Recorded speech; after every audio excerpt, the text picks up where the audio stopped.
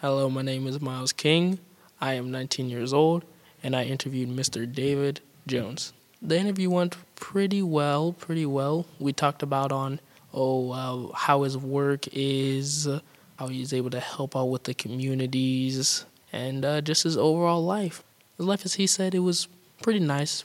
Every single time that he just helped out anyone, he always was just very happy, very happy. Whenever he had a good day, he would just go out and just treat himself after, probably buy himself an ice cream, as he said, then just head on to the gym, just work it all out, and then just head back home, eat some dinner, take a shower, and go to bed. He's been basically doing it all his life, as he said.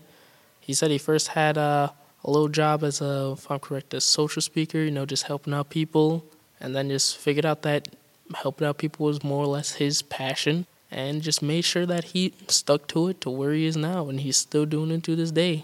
Every single person that he helped, usually some of them would just, get his number, talk to him, be like, hey, you really helped me out. You helped me out in a bad situation I'm very thankful for. It's nice. His granddad would also help out people, and that's where he got it from. He just watched his granddad help out people for over the years. And then once his, granddad passed, he just said, I'm going to take on that mantle, and was just helping out people.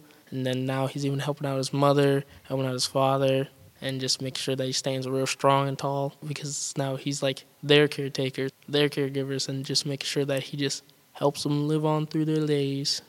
As well as what the mayor's doing, he's just doing his own work. And so that means, he's trying to take the light off load on the mayor and just do what his job is to, help them on out, help people out. As he said, he would mentor people to, into a better life. It always makes him happy to see that he's able to help out people through the darkest times. Friends and all have said that, like, oh yeah, being a social worker, especially for kids nowadays, since I'm also around their age range, it would help them out, to speak more onto people, to, actually help them. And, for the people that just look at them just like, oh, they're just kids, you're actually still around their age range. I mean, you can understand them more. So I've thought about it. I've thought about, probably going into work like that.